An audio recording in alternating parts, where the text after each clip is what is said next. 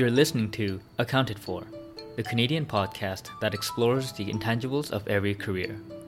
I'm your host, Daniel Lee.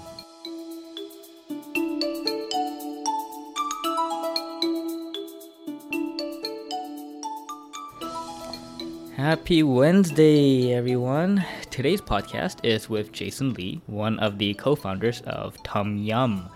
As Jason puts it, Tomyum is a design partnership that is working its way to become a product design agency, and I'm definitely rooting that it will become an agency by Jason's definitions in the near future as he continues to grow the company. Jason is a fellow accounting alum from the University of Waterloo, but unlike many in our program, like myself included, he did not pursue the accountant's path by joining a Big Four and getting a CA. He had initially intended to, but he started listening to his heart and pursued product design after graduating. And many of my fellow business friends think a transition to designer without an artistic or technical background is not possible, but Jason has done it. We talk about how he built up a portfolio and what he had in the portfolio, his experience working at Thanks, a Sequoia-backed startup, and his experience coming back to Toronto and building a design agency, and just how the tech environment in Toronto is actually very much booming, and what made him come to Toronto compared to staying in San Francisco back with his successful, the operating startup.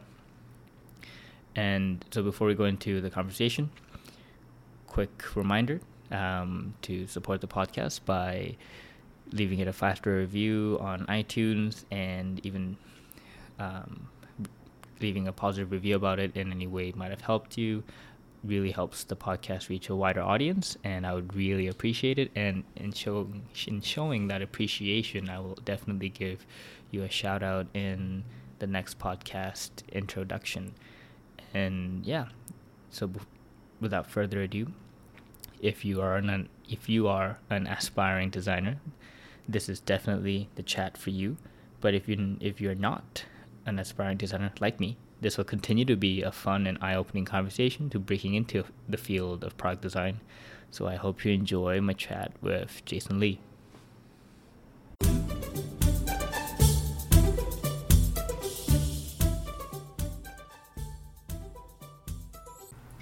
Hey everyone, welcome back to Accounted For. Today on the podcast we have Jason Lee from Tomyum.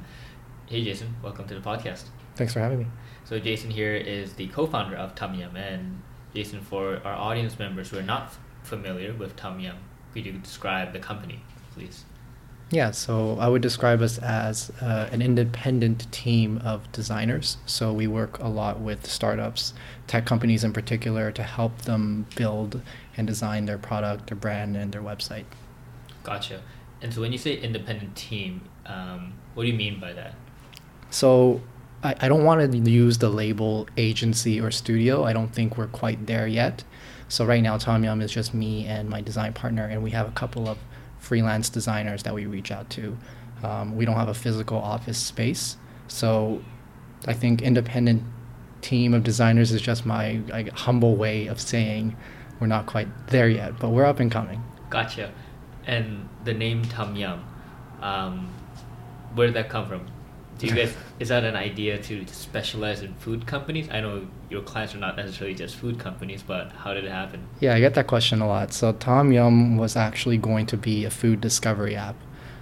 So food is a big interest of mine. I love to discover new restaurants. And the original idea for Tomyum is it's this place where you discover what to eat based off of what your friends have eaten or people that you follow have eaten. So the issue with Yelp and Google is you see all these reviews for these restaurants, but everyone's reviewing for different reasons. Now, imagine you have this app that lets you see what people you trust have eaten at specific restaurants. It's almost like a special catered menu towards you when you open up the app. That's what Tomyum was going to be. It was a food discovery app, but as I began to design and build that app, more design work started coming in, and there was no actual time to build the app, so I sort of pivoted it into an agency, and I didn't want to come up with a new name because I incorporated Tomyum already, so now we're Tomyum Designs. Gotcha. Yeah. Okay, that makes sense. So then do you have a big Instagram account with a lot of food pictures? No, I wish. I wish. Are you working on that? I had an account for some time. I wouldn't say it was big. Like it only had a few hundred followers, and I was posting food photos every day, and that was sort of in anticipation of this app. I wanted to build an audience of foodies, but I just that was abandoned as I got more and more busy. Gotcha. And I want to take our, I guess, chat to an earlier era for you. Where did you grow up? Did you grow up around here? Yes, I grew up in Markham, and I was there since I was about 6 years old, 7 years old, so mostly from around here. Gotcha. And when you were like 6 or 7, what kind of dream career did you have? I had a few. I think the earliest career I remember is being like one of those like lion dancers for those Chinese New Year, like those lion dance guys. I wanted to be that. I don't remember why. I think I just saw one and I thought they were really cool jumping around, and I sort of wanted to do that. I wanted to be a detective at one point. I don't remember why. Maybe I think it was because I watched Inspector Gadget. And then one point I wanted to be a comedian because I heard they make a lot of money, and then I realized it wasn't that funny, so I really didn't move forward with that. And then another career I wanted to be a movie director. I don't know why, but that was one of the jobs I wanted to do. All right. Quite slightly exotic, Yeah. I want to say. And I don't think it's that too dissimilar from your current role as a designer, actually. You gotta be you gotta be very creative in all those fields, and you told me about how you started actually selling logos and stuff on 99 Designs in high school. Were you always kind of into art as a younger student? Yeah, I went to art school. I learned sketching. I learned watercoloring, and that's just because my parents wanted me to have extracurriculars. But I was always into design. I think it was grade 7 when I first picked up my bootleg version of Photoshop, and I was, designing forum avatars and forum signatures, and design was always something that I was interested in. Gotcha. And when you say art school, is it like some special immersive program that you go through? No, it was just like Saturday afternoon classes. Got it. And so when I look at your LinkedIn profile, you went from University of Waterloo, the accounting and finance program. So same alma mater, same program. I think you were a year ahead of me, Mm-hmm. and I don't think we really interacted much. And so for people who don't know, our program has a co-op system, and you went through a bunch of business co-ops that didn't really seem to resonate much well with like being a designer, and then you ended up going to New York with a UX UI like design internship. So how did that switch come about? Or first, actually take me to why did you go to accounting when you knew you liked design? Why did you do accounting? That's a good question. I get asked that a lot. So I thought I was good at accounting. It was in grade 11 when I took my first accounting class, and the teacher, I was like getting perfect in all my accounting tests, and the teacher made me feel really good about it. So I was like, accounting is amazing. I'm really good at it. Grade 12 was when I sort of got the early signs that I wasn't so good at it, but I still wanted to go through and be an accountant. I think at that time, CAs were pushing, like they had this huge marketing push. Everyone wanted to be a CA. I wanted to be a CA, even though I didn't know what that actually meant in the real world. And then when time came around to pick a university, I just was like, okay, I'm going to go to Waterloo. Waterloo has a great accounting program. They have co-op. So I picked Waterloo. And then I think it was in my first year when I started realizing like I really, really hated accounting.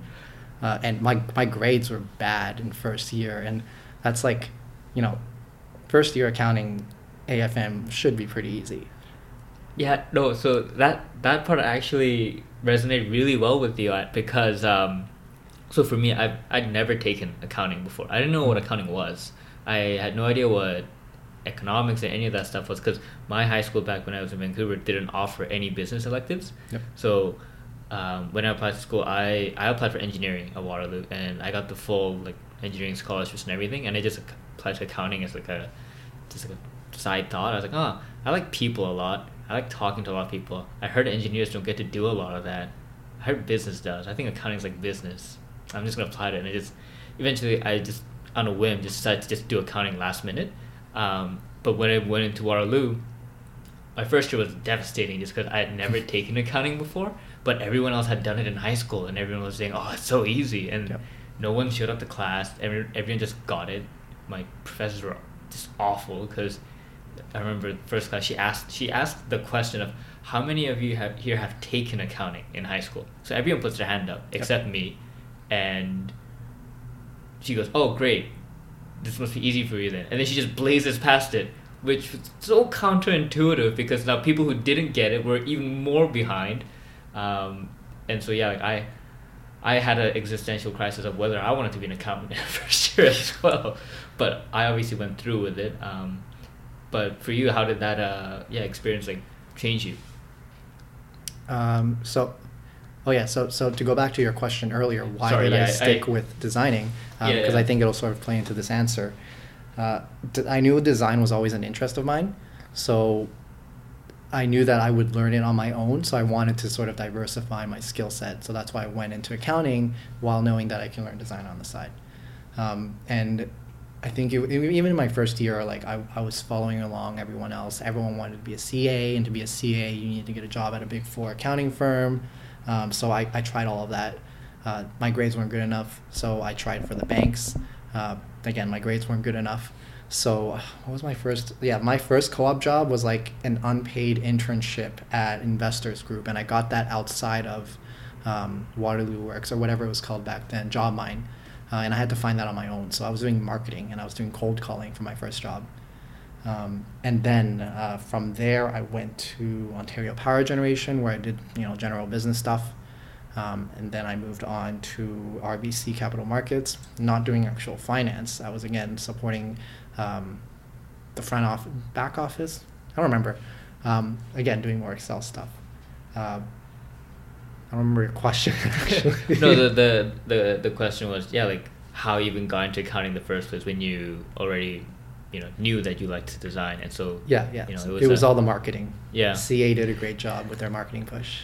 I also think there was that thing with each generation has those moments in history that impact a shift, and for me, I think the thought of an accountant came in because when we were in high school, the financial crisis had happened, and you see all these kids who graduate from university without jobs in so many fields, but for some reason people kept on saying accounting is so stable, you're not gonna be jobless even in a crisis, which is not true, because I was a consultant whose job was to get rid of waste or not waste but highly costly things, and that's what accountants are for organizations.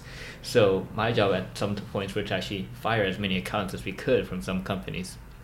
So that myth was debunked. But yeah, I think there was like kind of that generational thing where the accounting thing was the thing for everyone to go to. Because I remember so many people went into accounting during our period. And nowadays, not that many people actually go anymore because now we've been in a bull cycle for so long in the markets. Yeah, you do bring up a good point. I think the timing-wise, right, made people think about job stability. And accounting did seem like a very stable job at the time. And also being Asian, you want to appeal to your Asian parents, and accounting is like one of the professions that an Asian parent would want you to go into. So right, I didn't know that either until I came to Waterloo. Right. Yeah, because my parents were a little. I think, luckily, they were very accepting of the Western cultures. Like they told me not to be a lawyer or a doctor because they said I'd be miserable. And I said, I want to do business. And then that's when my dad just recommended, he's like, oh, then maybe you should do accounting. Because I heard it's like, if you want to do business and you want to know the language of business, and that's what accounting is. So I was like, oh, good point. All right, I'll do that. So when you were in school, like, how did you build up this design skill set?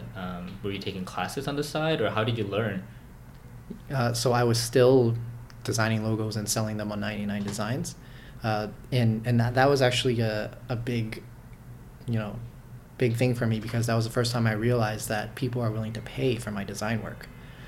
So while I was in school, I sort of I stepped aside from 99 Designs and I started, pitching design service to other people. I'd had a few small jobs here and there, but the biggest exposure to design was back in second year when I started to work on my own startup, or let's say project. I don't want to label it startup because it never really got anywhere. But I was the designer for that project, and with two other co-founders, we spent a couple of years trying to build it and market it, and that really was what exposed me to design. Was it an app that you were building? Yes, so it was a social address book app, and the idea really came up when I was at a conference and all these people were exchanging their contact information and their social media information. And I met these two guys at a conference, and we were so pumped. It was an entrepreneurship conference, so like there were all these really successful entrepreneurs there, and we are like, yeah, like we got to start our own company together. And we realized like, there's an opportunity in creating an app that simplifies the way you exchange contact information. So this app was meant to solve the issue of having outdated address books, as well as like having one place to put all your social media stuff. And instead of like, you updating your address book with my new number and my new information, all I need to do is I update it on my end and it gets pushed to all my contacts. So it's like sort of flipping the way address books are typically updated. So we thought that was a good opportunity, and we tried building that out. And why didn't you, I guess, quote unquote, succeed or make it actually become a startup? We were moving too slowly. There were people that were dedicating their full time into building this. Some people went into Y Combinator. Some companies went into Y Combinator. Some companies were able to raise seed funding, and then there were already better products out there. And we realized one issue with our idea is that it was just simply a utility app, and we didn't have a reason for people to come back and open up the app over and over again. So like, you would only open up the app when you want to exchange contact information for someone, and that's not enough engagement that we would have liked. So we decided to stop. And you kept on still pursuing business-based co-op terms while you were in school, until it seems close to the end of it when you decide to say, no more, I'm just going to go into design. What was the tipping point moment? Like, why did you say, because the initial premise was, okay, I'm going to diversify, get the CA, and still work on my design, but you ended up just saying, fuck this shit, I'm just going to go straight to design. Yeah. What happened?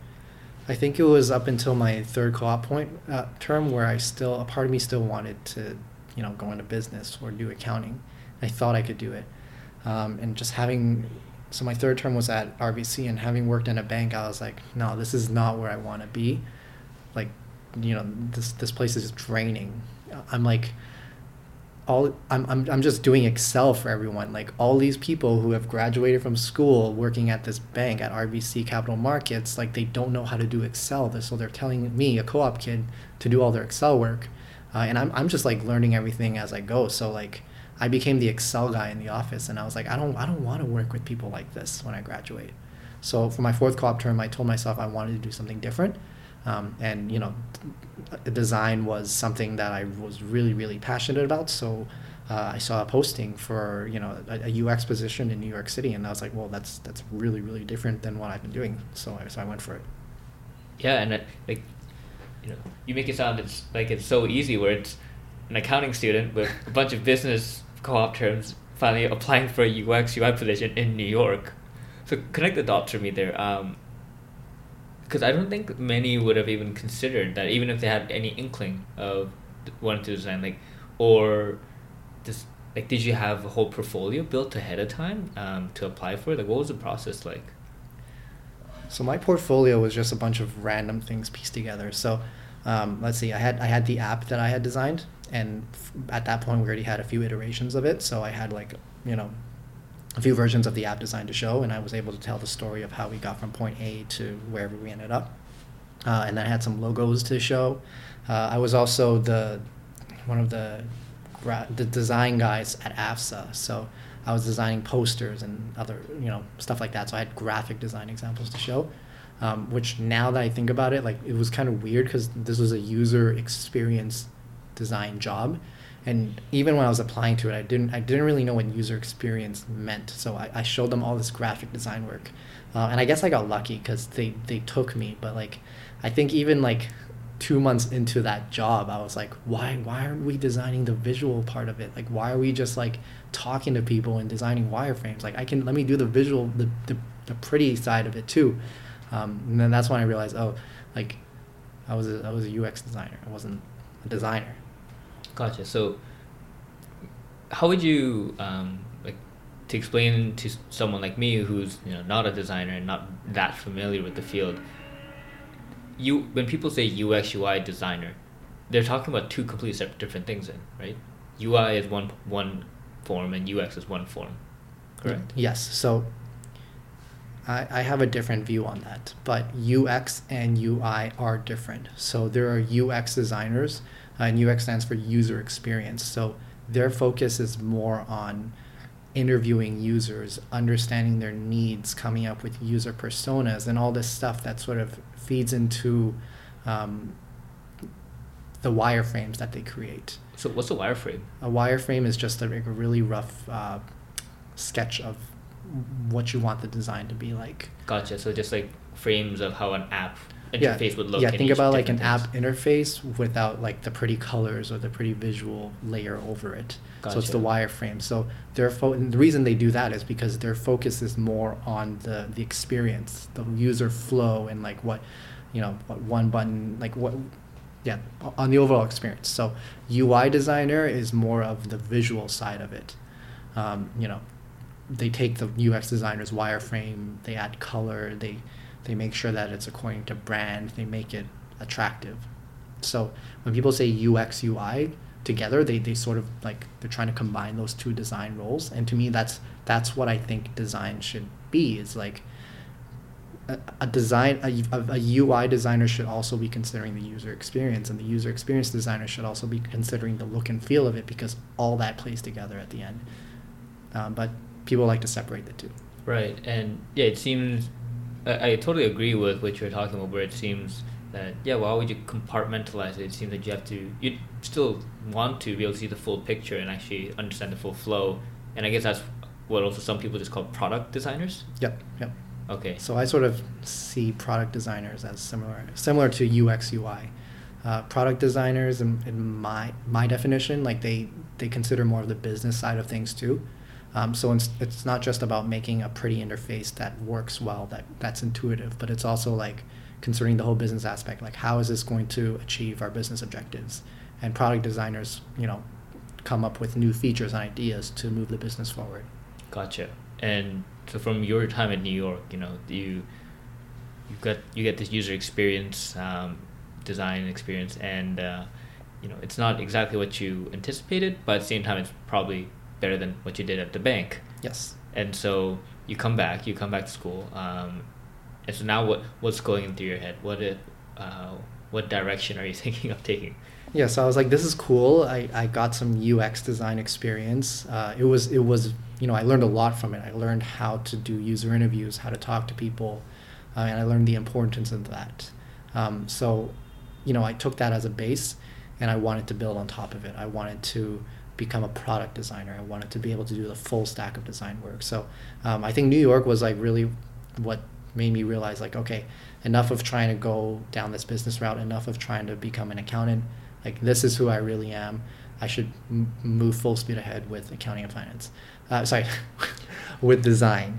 But by then, I had one more term of school left, so I might as well finish it and get my degree. Gotcha. And were you thinking of doing any additional form of education to be a designer, like boot camps or other courses, or going back to school, like going to like OCAD or something in Toronto? Did those kind of thoughts enter your mind, or was it just straight up, I'm just going to find a job as a designer somewhere else? No, I had enough of school. I wanted to just get out there and learn things on my own. I feel like my view on education, and this doesn't apply to everything, but like it's better to learn by doing the actual work than just to sit in school and read a textbook. Yeah, practice over theory. Yeah. Gotcha. And so, like after graduating, you ended up joining, how do you pronounce it? Thanks? Thanks, yeah. Mm-hmm. With an X. And Thanks was a well-funded startup down in San Francisco. It was funded by Sequoia for its Series A.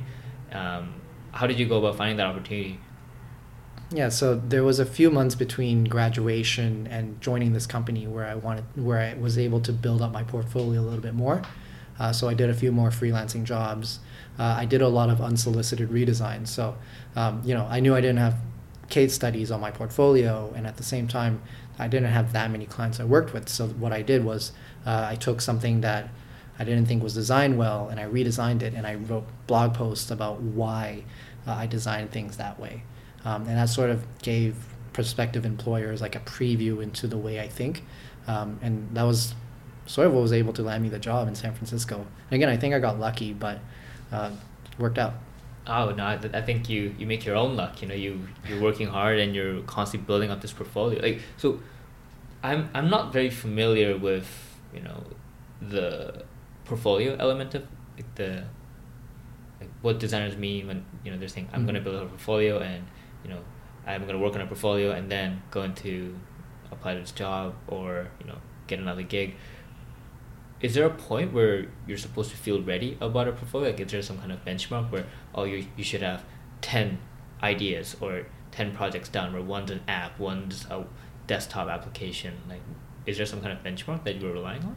So I think it depends on what sort of design job you're applying for. So if you're applying to be a product designer, typically product design interviews ask you to pick 2 or 3 things from your portfolio to talk about. So if you have 2 or 3 things that you are able to talk about in your portfolio, that's enough, and you can go apply for jobs that way. Yeah. Gotcha. And these freelancing gigs, how did you find them? Through like Upworks or? Some of them were referrals, some of them were cold emails. There was only like 4 or 5 that I actually did, so it wasn't that much. Mostly from referrals. Wow. And so then are you just predominantly working for like startups and helping them actually design their application, like their main product? So I think even back then I didn't have much product design experience. I was doing graphic design. So I was doing like infographics, website designs, one-pagers, landing pages. It wasn't actually product design. So my only product design experience at that time was designing my own app. And eventually when I joined Thanks, I was able to get a lot more of that experience. Got it. So now if I wanted to then get a better definition of graphic design versus product design, how would you say they're different? So graphic design is much more visual oriented. So think about posters, branding, marketing. All that requires graphic design, and it's not necessarily about how people are interacting. It's not about user flow. It's not about how people are interacting with the app. It's more about conveying a message visually. So graphic design, my definition, doesn't encompass UI, UX. Product design is more about like designing an app or just an experience, a digital experience that people interact with on their screens, whether it's your mobile phone or on their computer. Got it. And what made you want to be more of a product designer from a graphic designer? Because you already were doing a lot of graphic design. Yeah, you make more money as a product designer. It's that simple. How much is it materially more? For me, it was. Yeah. Yeah. So I can be open with the money. So I went based off of my research, and again, this is just my research, so I don't know how true it is, but graphic designers make anywhere from 60, 70K. Product designers can make over $100,000. So it's that simple. Got it. And so you ended up going to Thanks, and you're in San Francisco, and you spent about 2 years there, right? As 2.5 years. 2.5 years. And after that, instead of joining another startup, you came back to Toronto, and that's when you created Tom Yum and are now part of a partnership. What was the transition like there? Like, why did you decide to leave Thanks and come back to Toronto? I think I was able to learn what I wanted to learn at Thanks. I wanted to go down there to experience what design was like in Silicon Valley. It's San Francisco, so San Francisco is actually not part of Silicon Valley, but that whole environment still exists. The Bay Area. Yeah, the Bay Area. I wanted to learn product design. So at Thanks, I was able to wear a lot of hats. So I was not only doing the product design, I was designing the website, the brand. sales collateral, marketing material, pitch decks for the CEO, and I was able to experience a lot of that. So one of the reasons to come back was because I knew the startup scene in Toronto is booming, and it's still booming, and I think it's just a really good opportunity to come back and say, hey, I designed in the Bay Area. I can wear multiple design hats. You don't need to hire a design agency. You don't need to hire 3-4 designers to do all these different things. I can do all of that. So that was my main pitch to startups. It's like, work with me instead of multiple other people. And how effective has that been, this the pitch of, oh yeah, I was at a very well funded startup in Silicon Valley, compared to like if you were just another product designer in Toronto? Is there a kind of bias that is in favor? There is a bias, and to be honest, I really don't know if there's any real difference. But to be able to tell that story is very, very convincing to people. Gotcha. Yeah, the designers in Toronto are very talented. I wouldn't think that designers back in the Bay Area are any better than designers here. And you have no I guess because I feel like there's a notion where a lot of engineers or tech talented people want to stay in San Fran and just want to be part of that that ecosystem too, which is also continuously booming. I don't know at the rate that it's continuously growing at, but it is the hub. And so do you ever miss that? I miss San Francisco. Oh, you do? I miss the people there, but I think Toronto is starting to have that sort of same boom. And I think I want to be here to experience that because it's just going to keep growing and growing here. I think it's more exciting to be in Toronto than it is to be in San Francisco. Oh, wow. Mm-hmm. What really makes you feel that? How do you know that there's a boom? What kind of tell signs have you experienced yourself? There's just more and more startups popping up. More companies are raising lots of investor money. Investors back in the States want to invest in companies in Canada and Toronto. So just that general shift is something that I've noticed. And, a lot more people are talking about tech now. A lot of my accounting and finance colleagues are trying to move into tech. And that was something that I haven't noticed in the past few years. It's more of a recent thing. It's true. I was actually talking about it earlier today too, about how a lot of my accounting friends are kind of I'll catch up with them, and then I'll say, so what are you up to? And they're saying, oh, I want to leave, and instead of the traditional industry route where you go be an accountant for a big CPG company or a bank, be a controller somewhere, they're all saying, oh, I think I want to take some risks, and I want to join a tech company, I want to join a startup. And yeah, I think that number has definitely greatly increased in the past year or year or two for sure. And so for the decision though of actually coming back and not joining another tech company in Toronto, but instead choosing to go down that partnership route, what was your decision process there? You said you were trying to create Tom Yum, but you were still taking on freelance work on the side. Yes. So yeah, what was your thought process behind all that? I don't think I wanted to join a company right when I come back. I think there's a few things. So I think at this point in my life, I'm able to take a little bit more risk. And to me, taking more risk means not having to settle down into a full-time job. Money isn't a very, very big thing that I need right now. So, I came back with some savings, and that saving sort of allowed me to, work a year without thinking oh crap, now I need to go find a job. I can work at my own pace, and I can experiment. And I think this is my time because eventually I'm gonna have to start a family, and I'll have real adult responsibilities. So before that begins, I wanted to give it one more shot. And so that one more shot was creating Tom Yum for the year. That was creating Tom Yum for the year. And again, Tom Yum, it was more of an online brand. I was still freelancing, and I still am freelancing on the side. Tom Yum is just an identity that I can use to say this is who we are. it's like I feel like it's easier to market myself as a company than an independent team of designers. Until you eventually become an agency. Exactly. And so when you're actually going out to find these corporate clients, like you have pretty big corporate clients, and how do you get them in the first place? Like, do you just knock on their door by like cold emailing someone there and saying, "Hey, I'm a designer from San Fran. Do you need work? Like, do you need work done?"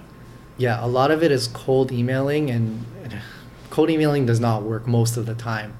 What we found now is like as we begin to do more and more work for people, word of mouth goes a really, really long way. I think we get most our business now comes from referrals. I do have one corporate client, and that was from, sending a cold email, and somehow that worked out. But besides that, I would say it's just referral based. Gotcha. Yeah, and I think even for this podcast right now, I would say a lot nowadays. Most of my podcast interviews actually happen from guests that were referrals from past guests instead of me cold emailing a bunch of people. And yeah, I think over time, like I've learned to like there's warm introductions just take you a long way in so many different ways. But I think the hard part is like getting the first client. How did you go about proving that to like the first client? So that was very difficult because again, Tom Yum is a partnership, and we wanted to market ourselves as one entity. And I think early on we didn't know how to do that. So in our early client meetings, like it was me and my partner sitting down, and we would show them our individual portfolios. And the feedback that we got was like, "Why? I feel like I'm hiring two people. I'm not hiring like an agency. I'm not hiring one entity." So we went back to the drawing board, and we figured like, how can we sort of still use our that's the only work we had. We didn't have any work as a company, but how can we sort of like fake it till we make it, and like position our work as if we did this as one entity. So we redid our portfolio, and again, it was like a lot of it was cold emailing. And I think our first real client was a referral. It was a referral from another friend, and we sort of used from there on. It was just like a chain of referrals that was able to get us to where we are now. And is the use of freelance designers a very common thing in the Toronto tech ecosystem? Yeah, I think it's. Just speaking for ourselves, I think it's a better choice than to bring on someone full time. We also can't afford someone full time, so hiring freelance designers is sort of like a middle ground. Actually, I think I misinterpreted your question. So are you saying that is it common to hire freelance designers as a company? Yeah. Yes. So I think it's. So I guess I'll reiterate. So like, yeah. So for example, if your client was one of the big banks, is it common for like these kind of companies to just hire a full agency instead of hiring an army of like 10, 15 full-time designers to come work internally at the bank? Yes, and I think a part of that is because it's hard to convince good designers to join a bank full-time. So what they have to do is like offer you a contractor rate and give you a little bit more flexibility to outweigh the negative view of working at a bank. Gotcha. And are the negative views realized from your experience? I'm lucky to work for an innovative lab of a bank. So, they're trying to move away from the bank. So a lot of that is reflected in the people they hire in the office. So like I wouldn't say like for my big bank client, it's like it's not actually, it doesn't actually feel like I'm working for a bank, Okay, that's good. Yeah. Yeah. And so as a freelance designer, I'd be curious to learn more about how your day actually like looks. So if you were to go through what you did, for example, today, from like the morning until by the time you go to bed, can you kind of walk me through your day for today? So today is a Thursday, and yes. We're recording this 6 p.m. In the afternoon. So yep. Yeah, can you kind of take me through your day as a typical designer? So today I would say is a little bit of an atypical day. Okay. I woke up at 7 for an 8 a.m. meeting with one of our big contracts. And that meeting went up until 11. So it was my design partner and I were at their office for that meeting. And then we went our separate ways. I went to my bank client and I was there up until 5 working. Came here, I'm doing this podcast, and then I'm going to go home and I have 2 other projects that I'm doing. So that's going to take me all the way to 1 or 2 a.m. And then tomorrow I do that all over again. But instead of starting at 7, I can start a little later. And we also talked about how I personally don't have a good recollection of what days of the week I'm in, because every day is practically the same for me. I'm just constantly working on building up the podcast and just my company in general. Do you feel that yourself as well? Yeah, there's no such thing as weekends. There's no such thing as weekdays. Every day is a work day. I lose track of the days all the time. And how many I guess projects are you handling right now at once? So let me count. 1, 2. So I used to take on 3 clients at most. I think that was my limit. But I'm really bad at saying no. And things have gotten really busy, and now more and more people are coming to me. So at this moment, I'm taking on 5, and I'm stretched to my limit. So I think that this is where it makes sense to then actually begin to hire people. Yeah, probably. I think this is where you're trying to make the decision of, I think we're going to be an agency now. Yeah. Like, even if it's 3 of us, I think that's where we have to move in. Yeah. Like when we were coming to the elevator, you were talking about how you're running on 3-4 hours of sleep lately. Yep. And that's probably going to impact the amount of creativity you can pump out as a designer. And I think there's a lot of research that shows, being well rested actually allows your brain to be more creative. And I think as a designer, a big part of your job is being creative. And so I think there would be that benefit if you did hire someone. Yeah, exactly. And in terms of the role that you play as a designer, though, like, what are you actually doing all day? What am I doing all day? Yeah, like, so when you're at this big bank client, so I understand that designers have a tool that, like, they have set tools that they use. Like, for example, people in finance use a lot of Excel, so they stare at a lot of Excel. Like, consultants use PowerPoint.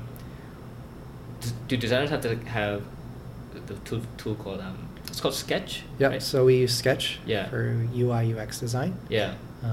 Photoshop, Adobe Illustrator for logo design, InVision for prototyping. So those are the tools we use.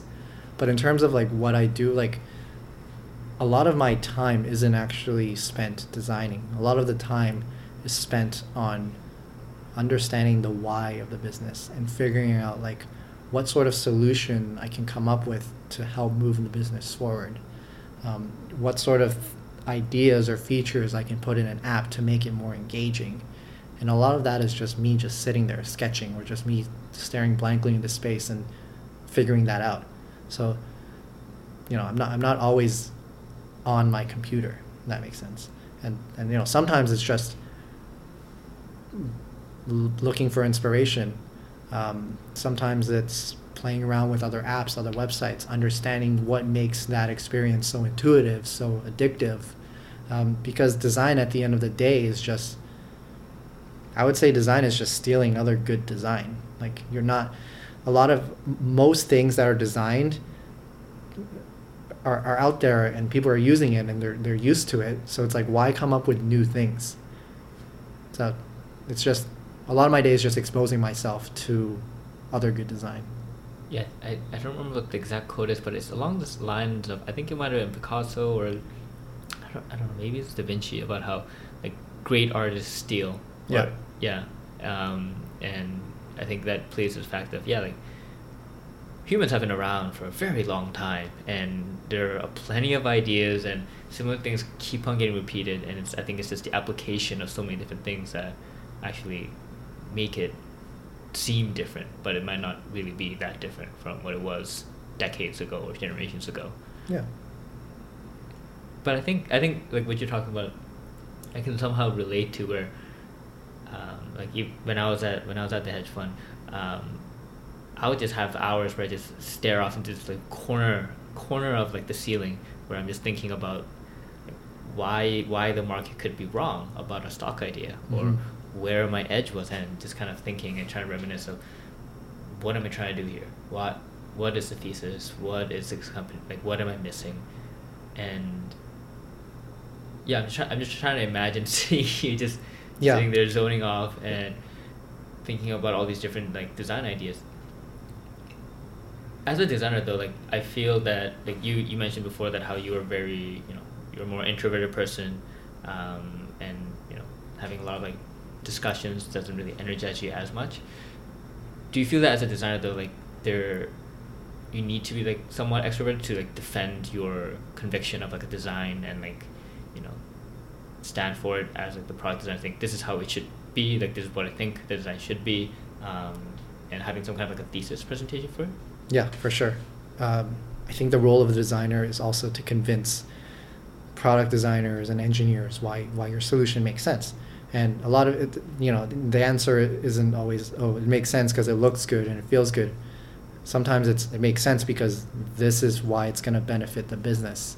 And to be able to speak in that language would really help convince and get people on board with your ideas. And so if for example you had a friend who was an accountant right now and she wanted to go into design, how would you kind of guide her through like the steps or thought process that she should have as a designer?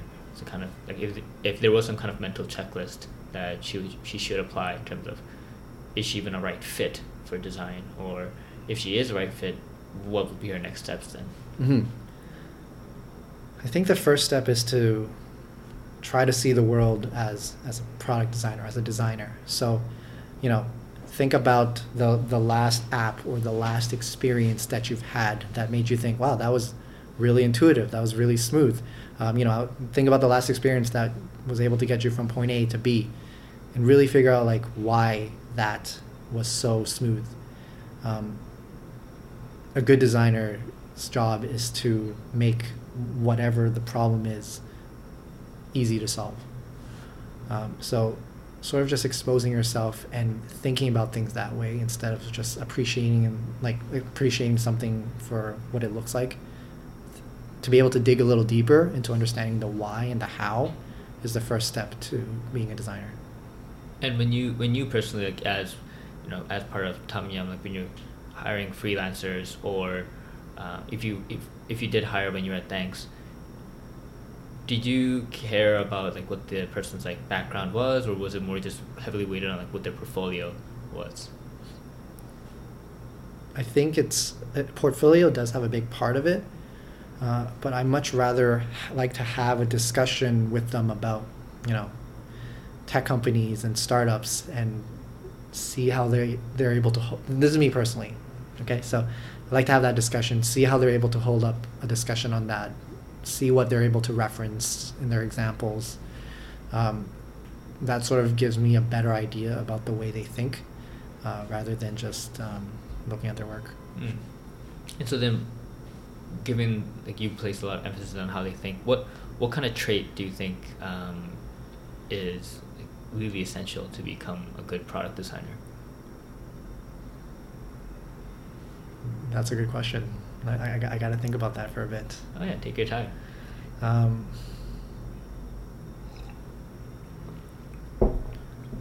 think what it really comes down to, again, is being able to ask the right questions, the right business questions, being able to ask why, and keep digging deeper until you find the true reason for why you're building what you're building, or why someone's asking you to build what they think they want you to build. So I think it's more about understanding the why. Is there a recent example that you can walk me through of a process that you did of constantly digging through a why? Not at this moment. I'm sorry, I am sleep deprived. No worries, man. No worries. A question I get quite often from my accounting friends is just like they ask me for my opinion on what I think about like them doing like boot camps to be designers, boot camps to be like software engineers. So from your standpoint as someone who came from a non-traditional background to be a designer. What's your point of view on boot camps? I like them. I think they provide you with a very structured way of what you need to learn, and they give you real world projects to work on, and they're able to like sort of set you on the right path of becoming a designer faster. So like for me to get to where I am, it took many years of just me figuring things out on my own. Whereas if you just do a boot camp, in 4 months, the whole curriculum is laid out for you. Everything that you need to do is there. And they teach you how to design, how to think. And when you're done the boot camp, you have their network. You're able to leverage that and get a job pretty fast. I think a lot of people who go into these boot camps are able to land a job. So I'm all for them. Yeah. I think I was talking to one of the venture capital firms, and one of them has like a talent team, and the director was saying how UX UI is one of the hottest jobs right now in Toronto, and just every startup is in need of a UX UI designer. And I think it was Chris Saka from Lowercase Capital who practically said about how design will make the difference for this company's product, because especially if you're like, if people are using it, you need something that is designed well for people to really adopt fast and use and actually develop it into a habit of using. How do you think about like human behavior and habits when you're a designer? Does that apply a lot, like the human psychology aspect when you're designing things? Yes, all the time. And there's a book that I always like to reference, which is called Hooked. And yes, I think you've read it. Yeah. What's the author's name? Eyal? Yes. Yeah. So that book talks a lot about psychology and talks about like why certain apps or products are addictive, and it really breaks it down into these 4 steps. I think about that all the time.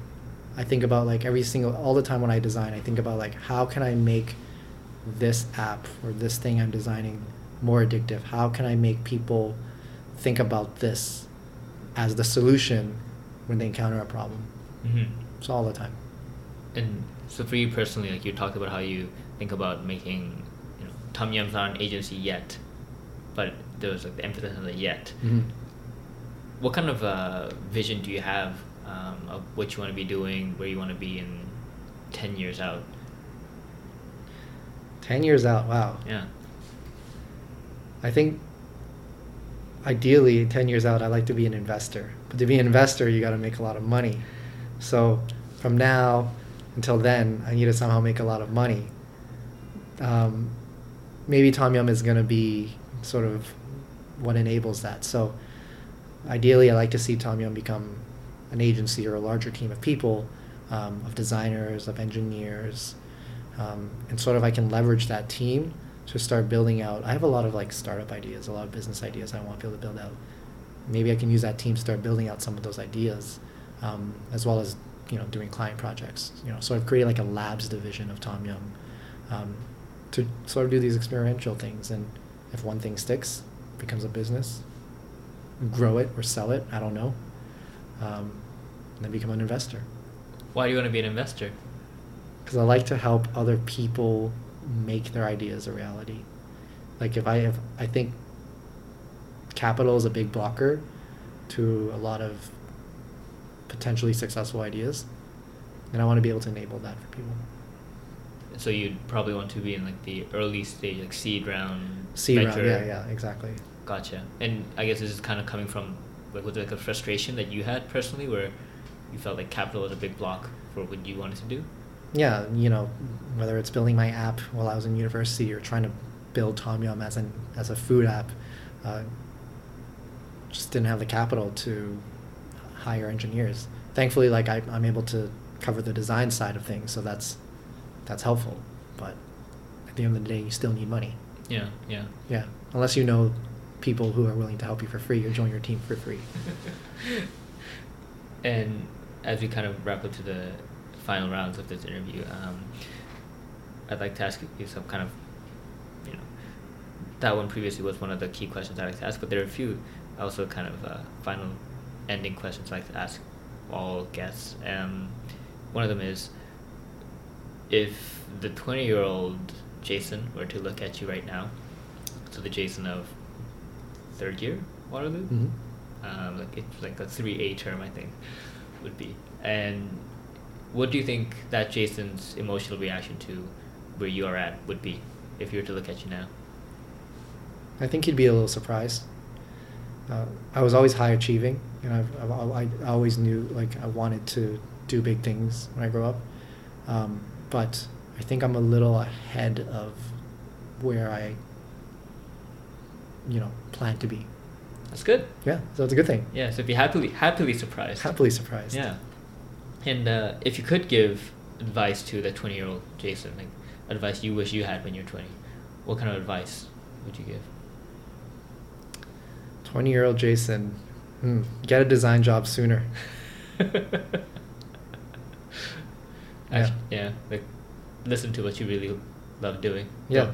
Don't hedge. Exactly. I think that's an advice one of my mentors also gave me too, when like he runs like a private equity shop, but he also runs a hedge fund on the side, and he was saying, nah, don't hedge. No, that's great advice, and I think that's something I continue to try to embrace myself with just what I'm trying to do.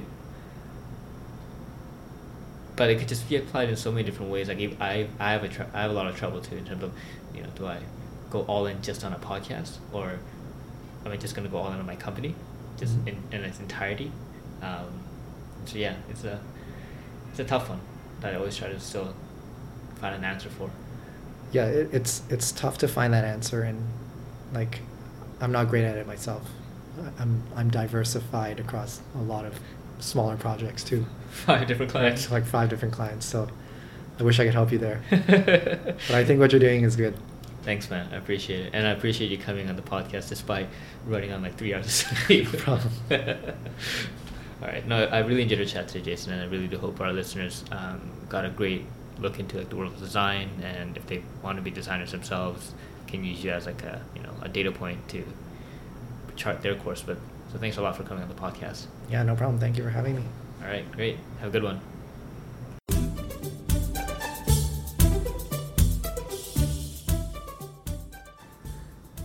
So thanks for listening to the podcast. If you enjoyed what you heard, please check out other episodes, and don't forget to subscribe to stay up to date for the future episodes. Also, I would really appreciate it if you would leave a review on iTunes, Google Play, or Stitcher, whichever is applicable to you. To see past episodes, you can go to oldmandan.com/podcasts. Also, you can sign up to my weekly newsletter on my blog, oldmandan.com/newsletter. You can stay up to date with future podcast episodes that way, and included in the newsletter are my book reviews I write, my weekly article related to the domain of self-development systems, as well as 7 things I learned throughout the week on being healthy, wealthy, and wise. Finally, special thanks to icons8.com for allowing me to use their music Tiny People on the podcast. Great. I will see you all next time. Take care.